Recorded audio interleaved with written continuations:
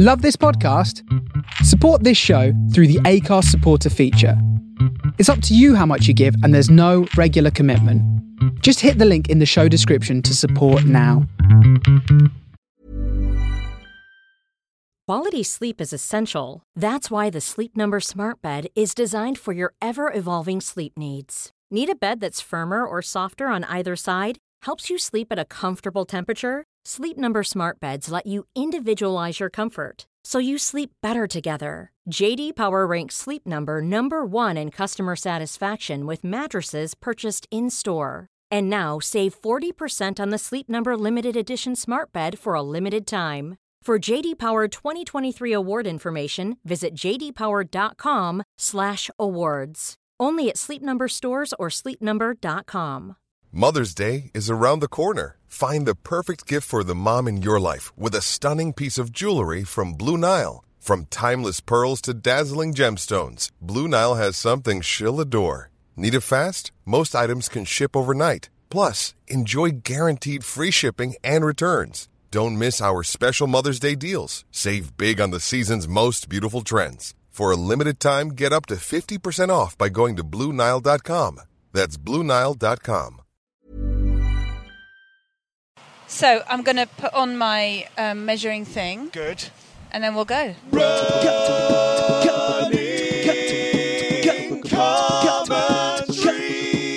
With Paul Tonkinson and Rob Deering. My route is really haphazard, and also, Rob, I am going to run slower than you. Oh, well, I don't run slow. I run the same speed, otherwise I'll just get further and further. That wouldn't work. Let me just bring their listeners in on this morning. It's running commentary. The voice you can hear is not Paul Tonkinson. It's my very welcome guest, Shaparat Khorsandi. Thank you very much. That was a beautiful pronunciation of my name. Yeah. For the artist formerly known as Shappy Khorsandi. Yeah. Although I am still Shappy, you can still call me Shappy. Of course, you'll always be Shappy to me, but I'm happy to, correct things up as things move with the times. But we'll get to that as well. So we've got so much to talk about. So Paul is still injured. Yes. What's wrong with him? He's got a groinal injury. Oh no. It's nice that you asked, because he wouldn't be happy if we didn't use the word groin a few times. He's on the way back though. We're just taking extra care that he doesn't get injured again, that he gets fully recovered. Yes. And also, we've got lots of lovely friends, comedians, runners, old pals. Did you just get bored of his company and then kick him in the groin? Sick of him. Kicked him so hard in the nudges. No, it's not true. So I came out, it's really funny because we just met at Northfields Station. Yes. And I was coming through West London to get there. We're going in the park. Nice. Lammas Park. Yes. Nice. Welcome to Lammas Park. Woo-hoo. And just suddenly realised that I know this place because I grew up in West London. I didn't know that. Yeah, well, we moved out to the country when I was in my early teens. Oh, right. So I thought, I thought I was going somewhere completely new. And round every corner, it's like, oh yeah, I know this, I know that. So it was in Ealing you grew up? Well, not really. I was out in Heston. Oh, right. But my dad's family are in Fulham.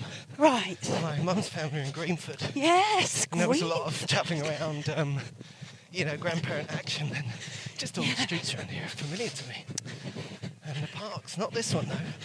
So anyway, welcome to the show. I'll stop talking so we can Ealing is known as Queen of the Suburbs because of its amount of green spaces. Yeah. It's the greenest borough, I believe. As you said that, we came around the corner and there's a Pushy Mums group planking in Lammas Park. Yes. Which just kind of catches it, doesn't it? It's brilliant. Did you say Pushy Mums? Well, that's what it's called.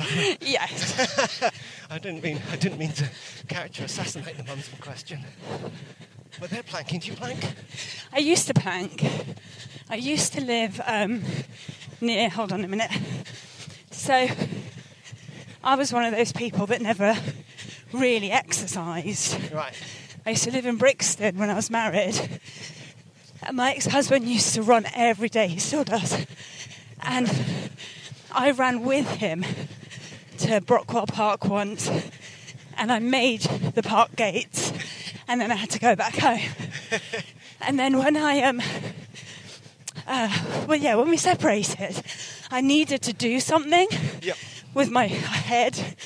So I started doing a park thing in Richmond Park, like a fitness thing. Yeah. And I got my fitness up. And then I found on the days where I wasn't doing it, my legs would be like, come on, Yeah. let's go. Woken them up, they wanted to go. That's excellent. So I went from being someone that couldn't run for a bus to someone that had to run every single day around Richmond Park. And then when I moved to Ealing, I stopped because I didn't have Richmond Park anymore. Right. But I've just started again, as you can hear. I'm already panting. And also, Ealing is the queen of the suburbs because it's full of green spaces. Yes. I've heard. It is. You heard that from me just now. Yeah, oh, that's right. And, Do you find that when you first start running, like this bit's hard, yeah. and after the first kilometre, you sort of forget about your legs? Yeah. And the breathing, you know, you were just saying about panting.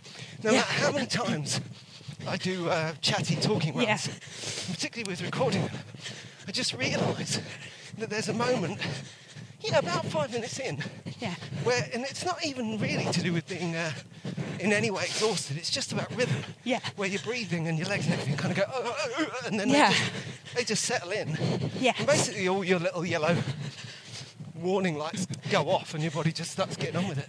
Yes, because I don't normally talk and run. Sometimes I see people in pairs going, yes, and then I told him that's not the right school for my child. And then, well, have you tried that school?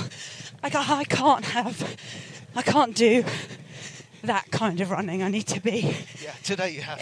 Today I'm enjoying myself. Right about schools. And so we had a moan about. Well, I had my moan about schools before you turned all the apparatus on. I was in Victoria Park once, and there was this old guy in the cafe. He was an old guy, but he was sort of dressed for exercise and stuff, and like a neckerchief. And he was talking so loud. Yeah. He's quite nice. I don't think he's hard of hearing. Just something about it was just standing in the middle of this cafe, saying, "Yeah, I think I'm going to have a latte." And I heard him again later, talking to his friend, and the whole thing, the penny dropped because he was a cyclist. Oh right. So he'd been cycling with his friend, and they're shouting to each other on the bikes. Right. And he had not adjusted the volume when he stopped for a coffee. Yeah. So he was talking at bike volume.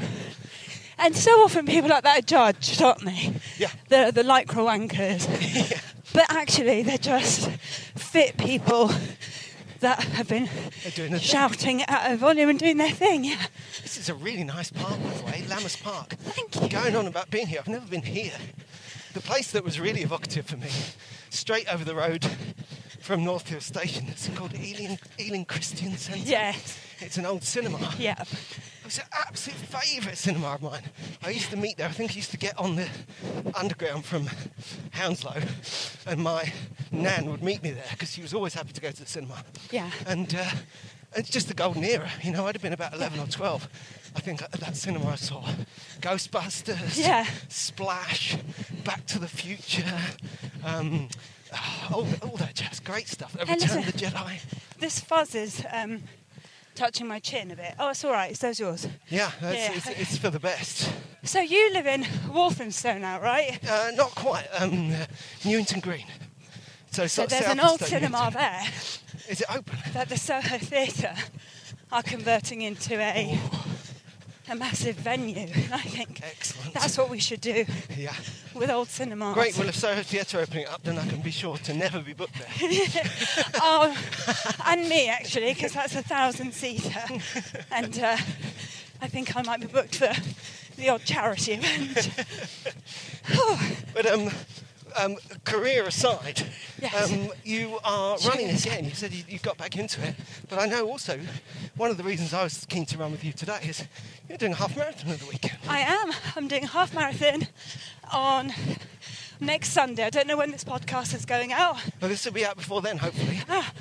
So yes. Keen listeners will be able to cheer you on. I'm doing the award-winning Ealing Half Marathon. Nice. Wow, we just crossed the road and gone into a park. Is it a different park? Yeah, this is Walpole Park. Nice. And in the war, this was used as allotments to grow vegetables for people. Yeah. Nice, good. That's nicer than Victoria Park, which I just mentioned, which was a huge gun battery. Right. They had massive guns for taking down the bombers during the Blitz. I prefer vegetables. Yeah. But obviously, both necessary when the nation's under siege. Well, I mean, Ealing was proper countryside back then. Yeah. I remember reading a biography of Charlie Chaplin and saying that he moved from Brixton through to the countryside of Hanwell. Yeah. Which on horse carts. So nowadays it's not Ealing's that long ago, is it? It's crazy. No. Even when I was young, it was a different space. Apart from anything else, it was just like the war had just finished.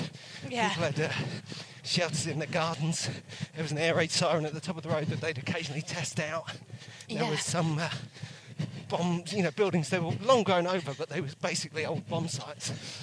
And this is way out in West London. Imagine what it would have been like where I live now back in the 70s, even, let alone the 50s and 60s.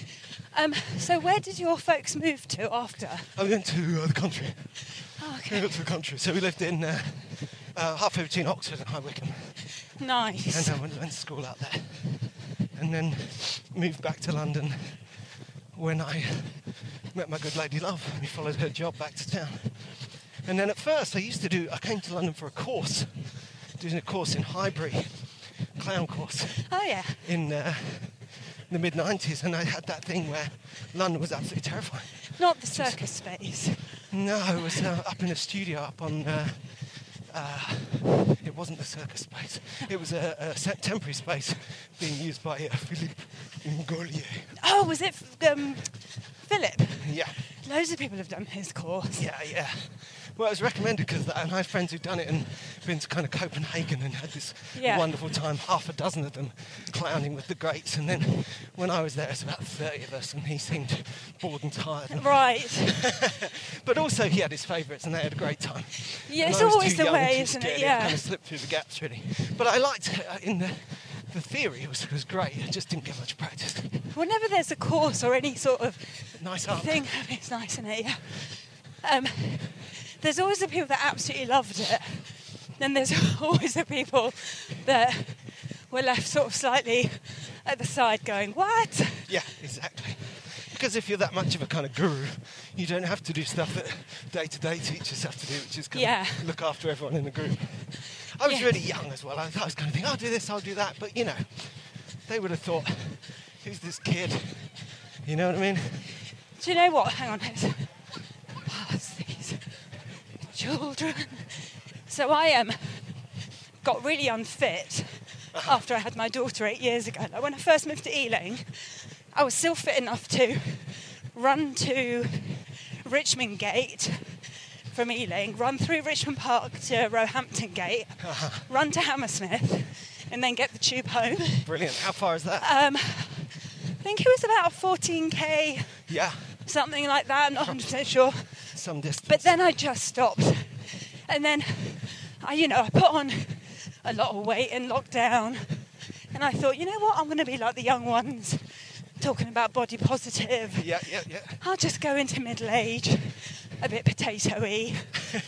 And then I got rid of all my size 8 clothes. Yeah.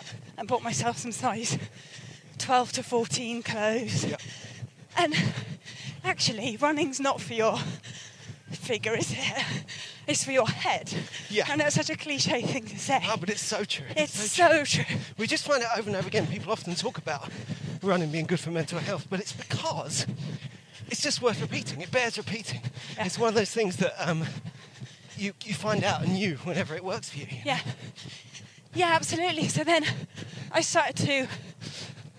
listened to Chris Evans' radio show in lockdown, and they're all about running. And then I read your brilliant book, Running Tracks. Thank you. And because another thing is, when I run, and when you're a busy parent, often when I run is when I can indulge myself in music that I like. So, and then I discovered your podcast, and actually running with you to your podcast, having this lovely, carefully curated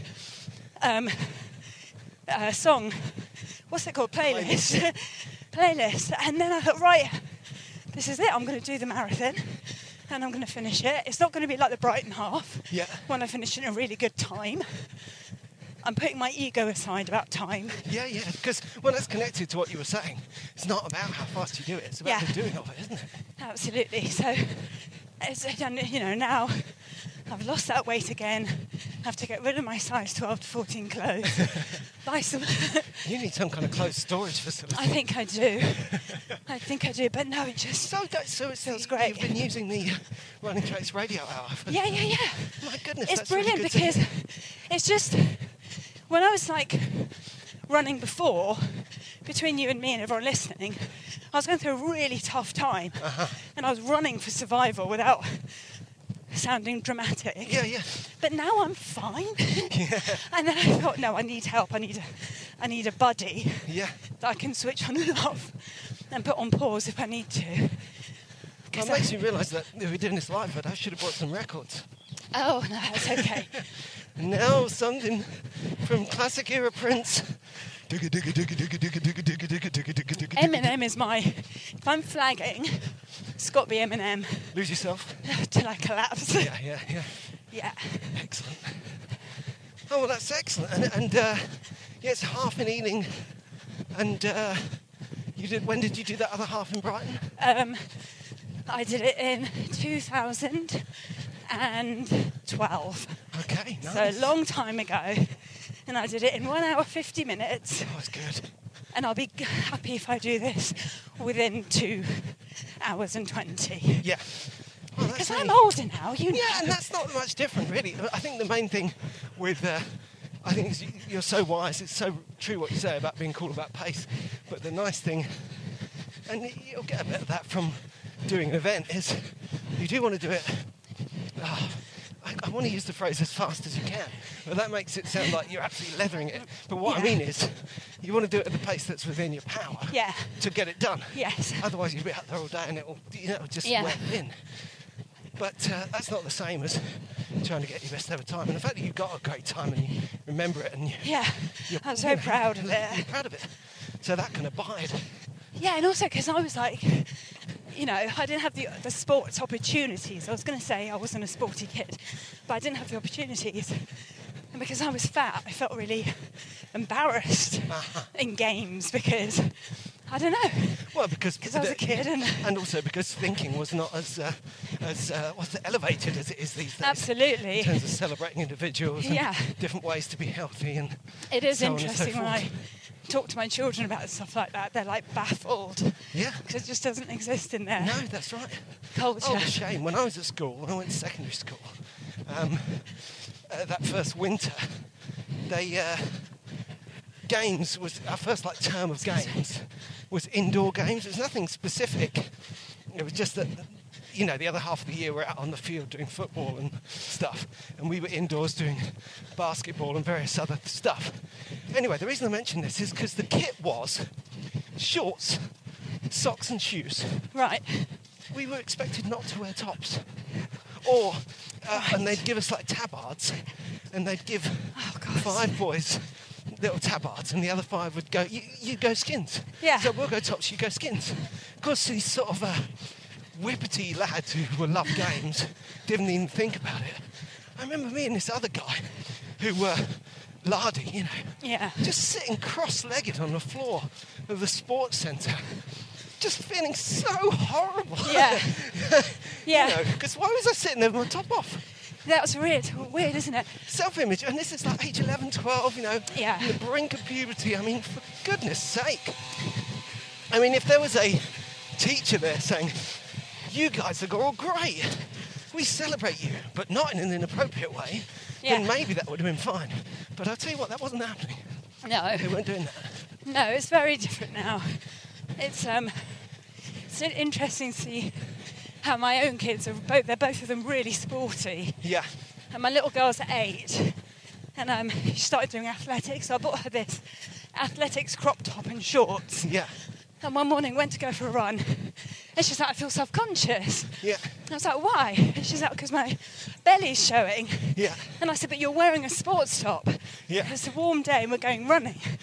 I said, right, we're going to take your top, your long T-shirt, and the minute you feel self-conscious, You wear it. She's like, fine. Yeah. We went for the run. We did just a mile. Yeah. And her cheeks are flushed. She's run beautifully. Yeah. And she's power walking home. Yeah. So confident. I was like, why do you think that you're not self-conscious anymore? She goes, because I'm strong. Yeah. Like, yeah. She's a freaking queen. That's how it makes you feel. Yeah. Well, that's good, isn't it? It's a nice counterpoint to what I was saying. Yeah. It was different then. But we found it. I remember... Yep. It must be quite a long time ago. I remember when I was first running, I was going around in Edinburgh saying, who else is running? Let's run, let's meet in the meadows and have a run. And you said, yeah, let's go. And so we'd arranged to go for a run on the meadows during the Edinburgh Festival. And then I went out and did my show. I'm sure you went out and did your show. It may well have been a weekend. Maybe someone had a late gig at Leighton Live or something. Yeah. Anyway, I saw you. We passed each other on the meadows about 4 a.m, both on different drunken adventures. And I thought, there's no way she's turning up for a run in 4 hours from now, or whatever it was. And you totally did. Yeah. That was a mad summer of boozing and running. Yeah, which is, not necessarily a healthy thing, but no. Something in there. Something in the running abiding, staying with that kind of... That was around 2011, 2012, I think. Right. And that was when the height of my broken-hearted yet living on adrenaline period in my life. A kind of not necessarily positive hedonism. No. I'm glad I survived it. Yeah. And it's nice to... And you kept up a relationship with running. I mean... I did, yes. Using, I suppose we don't want to be using... alcohol to numb the pain. No. But at least if we're using running to numb the pain as well, then we're onto something, right? Yeah, absolutely. And now it's just, and I'm sure you do, when you tell people you're doing a half marathon, you always say, get someone going. I could never do that. And you think, that's how I used to think. Yeah. But you don't run. I said to my friend the other day, don't run, walk. Yep. That's all you do, you walk. Yeah. Walk for half an hour. Yeah. Whenever you feel like it, just put your shoes on. And then against your will, your body will get fitter and your legs will eventually pick themselves up. Yeah. I get really sad when people feel under pressure to perform, exercise. to do things that other people do. Yeah. Well, I was thinking about this a moment ago. I saw the advert for the, what do they call it when kids run a mile in the morning? The morning mile or whatever it is. Yeah. I just feel bad because I know some kids aren't going to want to do that. Yeah. It's going to put some of them off it. For life. It just feels a little bit, it's just a bit too rigid for me. Yeah, because not all kids are sporty. And people's, like Cass, my son, he's really sporty. He does so well in his football team and he runs. But that all happened once he went to high school and grew into his body. Yeah. And his... and made his own choices. Yeah, and his primary school teacher, PE teacher, we saw him the other day, just looked at him and went, oh my God, you've lost so much weight. I said, don't say that to my boy. And he was like, no, but you know what PE teachers are like. Yeah. They don't coddle. No, but not being funny, but he was quite, chunky. Yeah. But now so that pub is called the Red Lion. Uh-huh. And it's where Sid James used to drink. Oh, have you got my phone's on out? Can you take a picture? Yeah. Do you want to stand there, take a picture? I'll go in, actually stand in the middle of the road and laugh until I get run over. Wait. Here we go. I'm staying in the sunshine, I really am in the middle. Say when. Done it. Nice. Yeah. So Sid James used to drink in there, did you say? Yes. Because we're near, we're quite near Ealing Studios and the film piece to... we're about to pass Ealing Studios. Great. Yeah. Which they still film stuff there. Do they still have comedy there? But the main building is now flats. Yeah. There we go, look. Oh yeah, Balkan. I am... oh gosh. There it is. Great. We've been showing the kids Ealing films. The great thing is, it's sometimes so dark. They really, because they wear it so subtle. Yeah. But they really are people talk about black comedy, but Kind Hearts and Coronets and The Lady Killers. Oh, God, I love that. It's amazing what goes on. So, yeah, and there used to be a gig here. Yes. Nice gig. Just up here somewhere behind. Run by Simon Randall, who now runs Headliners in Chiswick. Yeah. That was one of the first gigs I used to play at, and Peter Crouch used to go there because he's from here. Right. And then when he was in... That's a tall story. Didn't want him sitting in front of you. Oh, my goodness. There it is. That's where the gig was, down the back there. Yes. Such a great gig. And great. You know what? I remember when they had a night at Ealing Studios where it was all sketch comedy, and it would be rammed. Yeah. And there doesn't seem to be that same thirst for sketch comedy now. No, that wouldn't necessarily happen now, would it? Yeah. No, sketch gigs were quite... I suppose they do exist, and there's also... It's a different kind of circuit, but... Yeah, they get straight online, don't they? Yeah.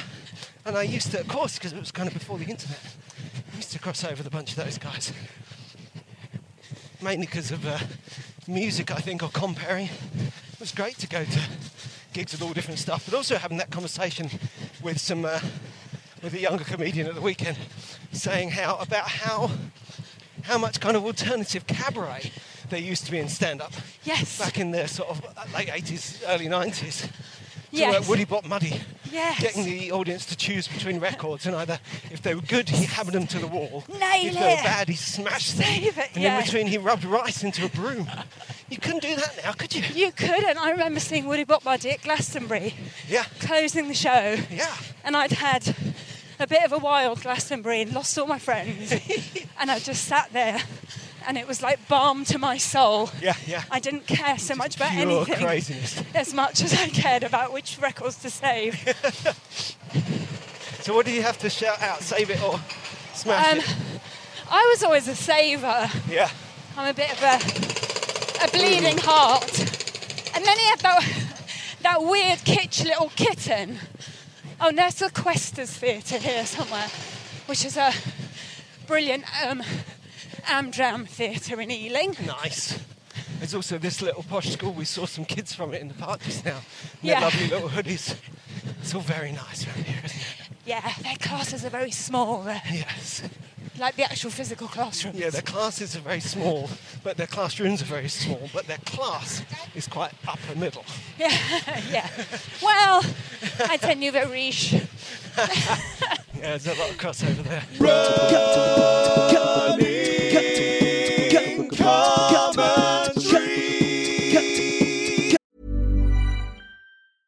Imagine the softest sheets you've ever felt. Now imagine them getting even softer over time. That's what you'll feel with Boll & Branch's organic cotton sheets. In a recent customer survey, 96% replied that Boll & Branch sheets get softer with every wash. Start getting your best night's sleep in these sheets that get softer and softer for years to come. Try their sheets with a 30-night guarantee. Plus, get 15% off your first order at bollandbranch.com. Code BUTTERY. Exclusions apply. See site for details.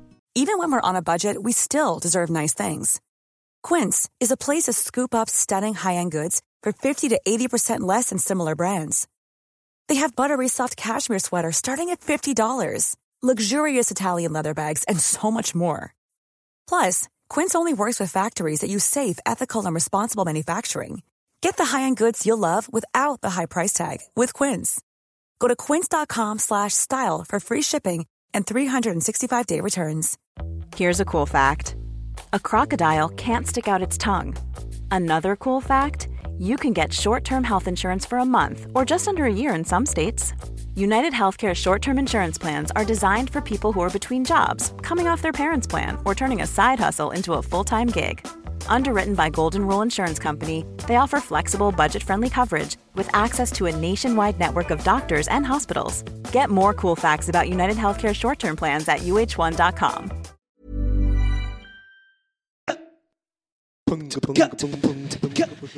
Are we going in? Yeah, so this is Walpole Park. Walpole Park, we're back in the parks. I love it. I've just got that lovely feeling of freedom. People who listened to Running Commentary last week will know I got horribly lost twice recently in Wales. And it's nice today to run with you and realise that I'm not paying any attention to where we are. Yes.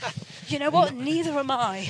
Oh, no. I was trying to be a bit more adventurous than take you around to the same park. That's cool. But I can't breathe, run and think at the same time. Well, me and Paul was saying the other day that we think that there's something healthy in... Because I'm always a bit ashamed because I consider myself quite the orienteer. Yes. Orienteer? I don't know. Someone who can read maps. Yeah. And yet in running, it turns out I'm always getting lost. And I think, this is what we said this last week, one's left brain, one's creative brain, the same bit that likes listening to music, gets ahead. Yeah. Basically gets ahead of the logistician. And then the person with the map goes, wait a minute, where are we now?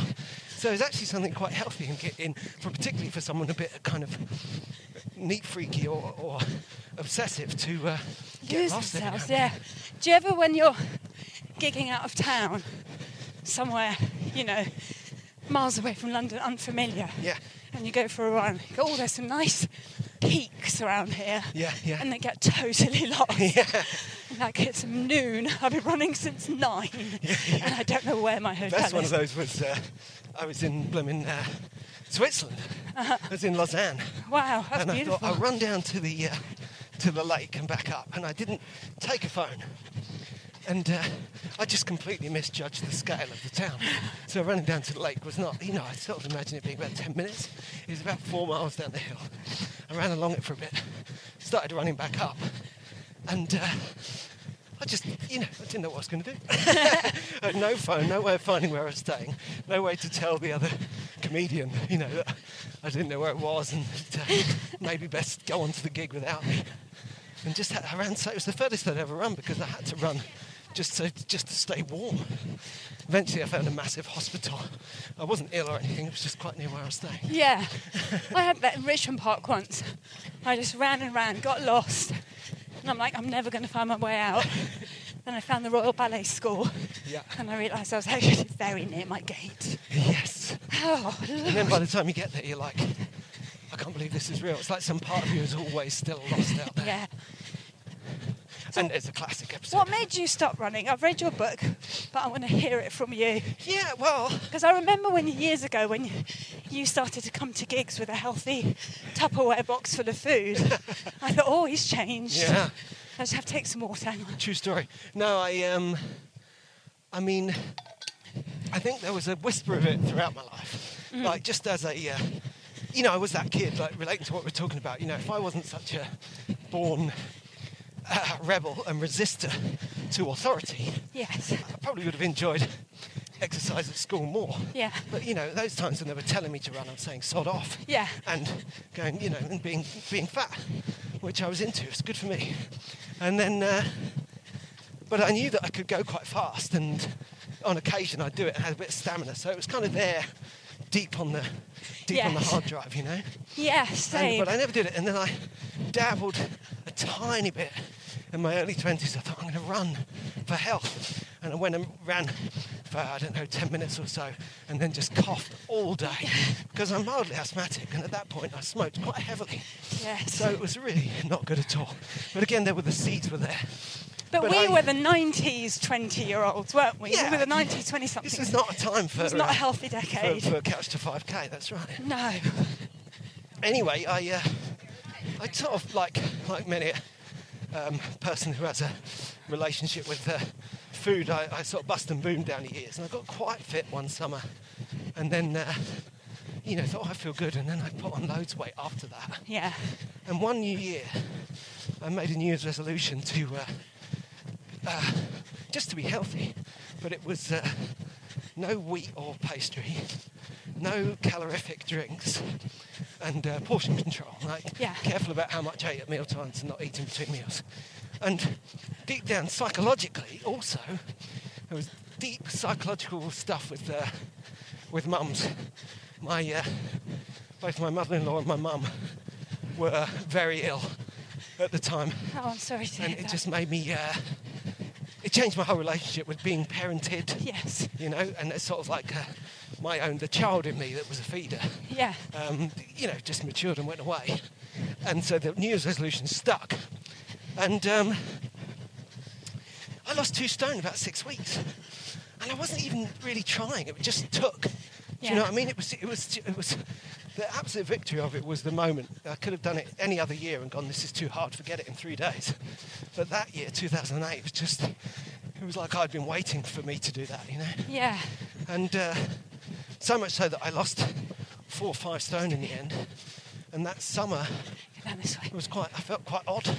And then in the autumn I started running, and it took a kind of year of running for me to settle into my new shape and physiognomy. And that was the beginning of the rest of my life. But I think looking back in 2007, the sort of academic year 2007 to 2008, I was really unhappy. But I hadn't really noticed. Yeah. So, you know, there you go. That's the true story of how I got into running. Back then, we didn't talk about the stuff we talk about now. No. You know, we didn't talk about self-care or anything. I was sat with some of the really successful women comics who are about 10 years younger than me. Yeah. Like the household names, right? Yeah. And they were talking about the apps that they use to come down after gigs. Wow, yeah. Wow. Yeah, so I get this and that. It can really help me come down. I can sleep because they're so industrious, and it's not like the punk profession that we went into in the 90s. But also you just see that negativity about it. I mean, it's like, back then when I first, made that New Year's resolution, I'd been having a lot of very unhealthy late night pizzas. Yeah. And most gigs are going to have a pizza. The cheaper, buy one, get one free, I'll have 2. Yeah. You know, I had a really bad pizza habit. Yeah. And I thought, God, I'm really going to miss this. Anyway, jump forward to like a year and a half later. And I didn't miss it at all. I was thinking, I hated myself. Yeah. These pizzas would have, I might as well have been punching myself in the face. It was self-harm. That kind of eating. And when you look at it in terms of comedy, we were having this conversation again. I think maybe people are really seeing it now because people are getting back to it after lockdown. Yeah. But Rich Wilson was there, me and him with the old guard in the dressing room. Yeah. And they were talking about how the younger comedians were saying, was there more substance abuse in comedy? And I think that's a long time ago that, like before our time, that comedy was a very kind of drugged up scene. Yeah. Basically, comedians behaving like rock stars. Yeah, that wasn't the case when I started. It doesn't seem. There's a desperation to it. Yeah. I remember someone saying a long time ago about doing a gig with someone who was chemically heightened for their set at this massive charity gig, and they were saying, why would you get high to do that? That is a high. Yeah. You do 5 minutes of your best jokes to 3,000 people. You do not need drugs to enjoy that. Absolutely. I remember a very clear moment in the 90s when it was the absolute end of my chemical life. When I thought, I hate the sunrise. The sunrise is not meant to make me feel depressed. No, there should be joy there. There should be joy in the sunrise. Yeah. So I stopped doing all that. Well, it just goes to show that it was all looking at it the other way around, it was there for us. Yes. We were ready to turn that switch off when the day came. And then no matter what state you got yourself into, I think you were still lucky if you were the sort of person, which I think you are, and I am, that still saw the bigger picture and knew that what they needed to do ultimately to get themselves out of a funk. Yep. I recently got help for attention deficit disorder. Yeah. So I'm on these tablets that target the part of my brain that organises the rest of my brain. Right. That's clever. And it's been a game changer. Yeah. And it's really made me understand how I have been. So what's the difference in your experience day to day? What are the... I have no anxiety, Rob. Yeah. I didn't know that feeling that I constantly had was external. Like it was not external, but it was neurological. Right. So, if I needed to make a decision about work or something went wrong or someone spoke to me funny, I would lose sleep. I would be absolutely debilitated with anxiety. Yeah. And it was all to do with the fact that my brain couldn't process emotions. It would scatter. And it would go in all different directions. Just sprinkling into all the aspects of your day. And now I have the same, issues in my life, because life is life. Yep. And I deal with it the way people that I was in awe of deal with it. Yeah. Well, yeah, this is bad, but we need to deal with it. We need to talk to them. Yeah. It's going to be an uncomfortable conversation, but we're going to have it. And we'll survive and live on, yeah. Bit of, just kind of a bit more grown up, and it's helped me to understand my past a bit better. Yep. So there's a lot of healing, a lot of forgiveness. Oh, that's great. And all of that. So it's been amazing. Well, it's good to hear, and it's nice to know that running is a part of it. Yes. And that it's back. It is. The other thing, talking about being back, being back at Northfields here, I wanted to illustrate for the listeners your reclamation of Chaparack. Oh, yeah. Now, do you want to stop here, or should we go around one more little park? One more little park? Yeah. If you're okay with that. Yeah. Oh, so my changing my name from Shappy to Sharpaddock is really... Sorry, I'll say it better. It's not... No, you say it perfectly. Thank you. It's no different, really, to you saying, look, I've been Rob professionally. Yeah. But from now on, can I be Robert? Yeah. Because that's the name my parents gave me. Rob was a way to make it easier for everyone. Yeah. But surely I think there's also maybe more of a cultural depth. Yeah. Because you might have been feeling like you had to, make it easier for people in secular society or whatever. Absolutely, because nowadays it's really considered very culturally unsophisticated to look at an unusual foreign name and say, oh, you're going to have to shorten that for me. I'll never get that. Yeah, or I remember seeing the old clip of a newsreader saying, I'm not even going to try and pronounce that. So that's privilege at work, isn't it, really? That's it, and we've moved on from that. We've got Bukayo Saka and Raheem Sterling that haven't shortened their names. And interestingly, they're from around here. Yeah. And they went to similar schools as I did. Yeah. But at my school, even though a huge load of the kids had foreign names, we all shortened them. Yeah. There was also Sunnies and Sams, and Yep. Everyone was a bit shy about their long name. Yeah. And then what really turned me was I did an Iranian television show, and they billed me a Shappy. Yep. And an Iranian TV show didn't know my full name was Sharpaddock. Right. And I was like, it's such a pretty name. Yeah. It means butterfly. So I thought, I want my identity back, my name back. Yeah. Getting a bit too old for Shappy. Well, names and words are important as well, aren't they? Yeah. The things we call things. You get it a lot in kind of mythology and fantasy novels, but it's true. Nominative determinism is a thing. Yes. It's all to do with how we define ourselves. And it's interesting that it means butterfly, because you very much, you've changed from a Shapapilla into a... I love that, a Shapapilla. I remember you used to do comedy about it when I first knew you. I remember coming down to see, I think I knew you already, we'd gig together, and I followed you to that terrible gig in Stoke Newington. Yeah. To try and get a gig myself. Oh, God, yeah. Joe's Comedy Madhouse. Yes, which is still on my Wikipedia page. I'll do like question time. Yeah. And the blurb on me will be also star of Joe's Comedy Madhouse. Oh, it was bad. I think there's still a venue. I'm sure there's still comedy there, but the Mad Joe of Joe's Comedy Madhouse may not be involved anymore. Mm-hmm. That was the one where they had a bright red light shining as the light, yes. And it was behind me, and I was comparing. And members of the audience said, "We're enjoying the show, but we're feeling nauseous." And I told Joe, and he said, "Yes, it's the way we like it. It's traditional. It's traditional that the audience can't laugh properly because they think they might puke." Yeah. Whatever happened to him? Yeah, well, I wonder. All those old characters that had clubs. Yeah, and he was old school in a different way, because he was the typical functioning alcoholic journalist.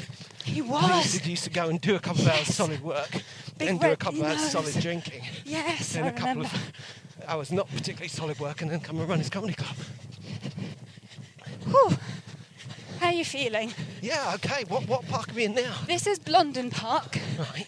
This park became the extended garden of my local community in lockdown. To this day, if I see someone in this park that I don't recognise, I'm like, excuse me, and you are?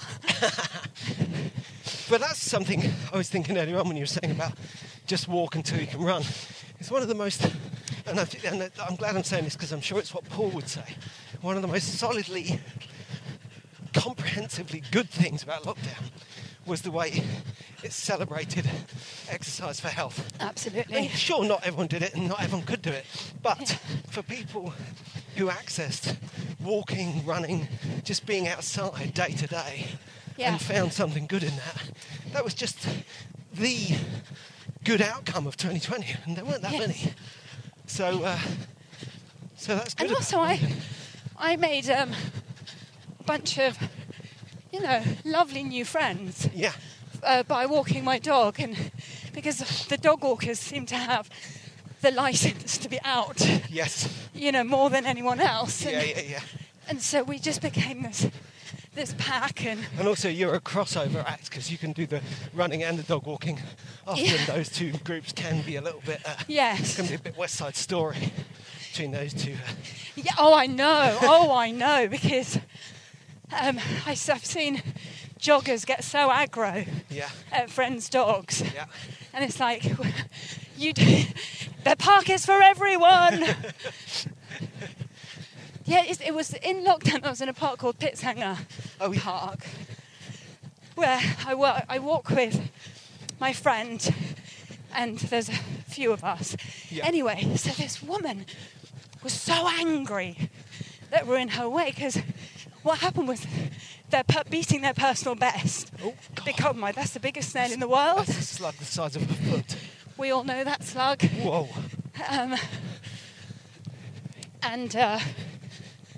So that I just thought, in lockdown, forget about your personal best. You're sharing a park with toddlers. Yeah, that's right. And people at all hours. Yeah, that's the runner's worst behaviour, is the beeline, isn't it? And the trouble is that it works at both ends of the running scale, because if you're a really fierce runner, then you do that kind of Yeah. And this poor, scaredy old person on the pavement going, ah! I know. Or people who've just started out running and they're too tired to detour. Yes. So they just come down the middle of the pavement going, I'm sorry, but this breathing is going to happen here. Yeah. There's, I enjoy it when I'm running and someone's young dog jumps up at me, because they're always ready for me to have a go. Yeah. But I'm like, it's all right, love dogs. Yeah. And then they're all relieved. That would not be my response. Yes. It is funny, isn't it? I am part of both worlds. Yeah. Very good, You're a diplomat. I am a diplomat. Yeah. Maybe you should take your running gear and your dog and hang out around some French and Australian diplomats. See if you can work up any entente cordiale. Well, I do go running with my dog, but I can't run with her if I'm trying to beat a time. Right. Because obviously she's not a machine. She wants to stop and chase squirrels and etc.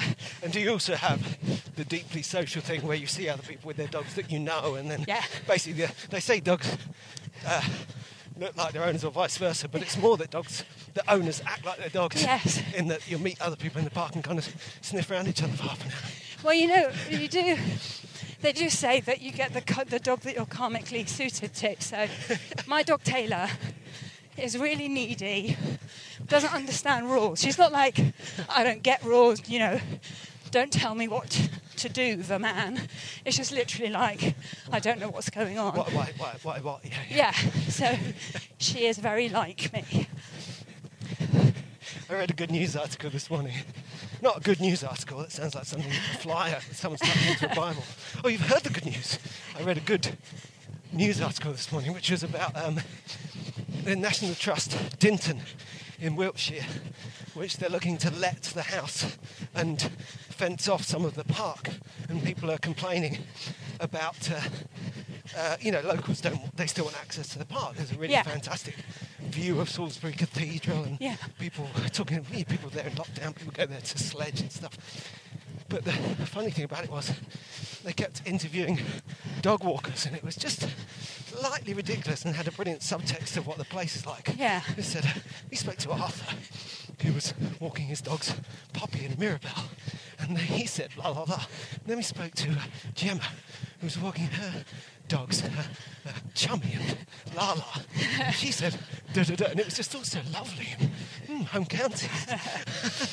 And in the end, I was just tuned into the dog names and not hearing the article at all.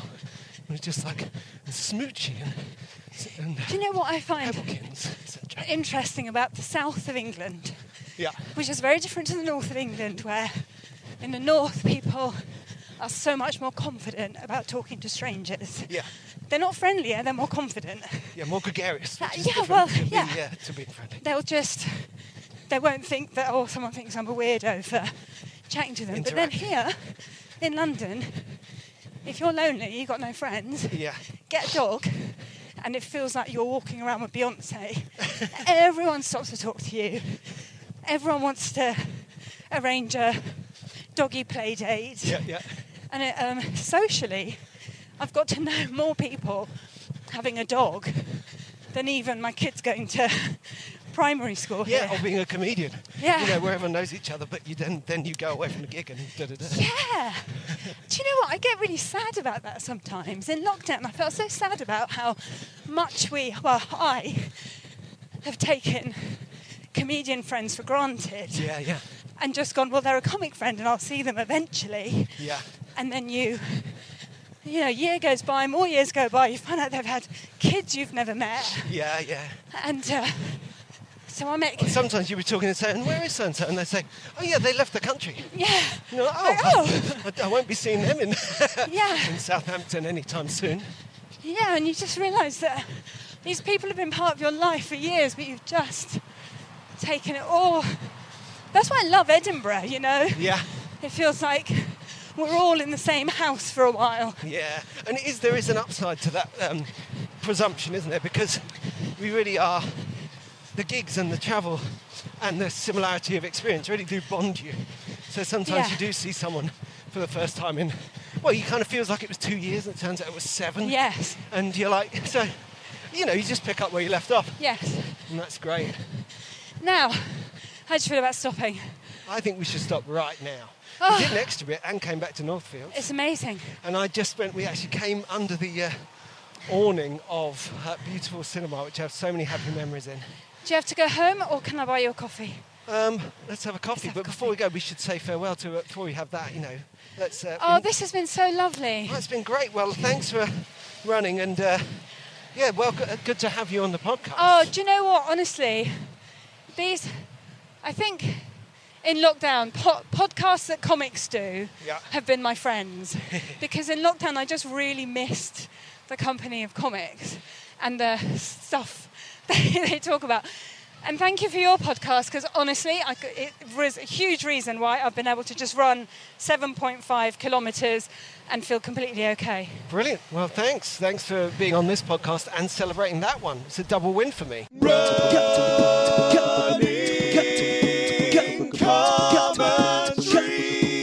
With Paul Tonkinson and Rob Deering.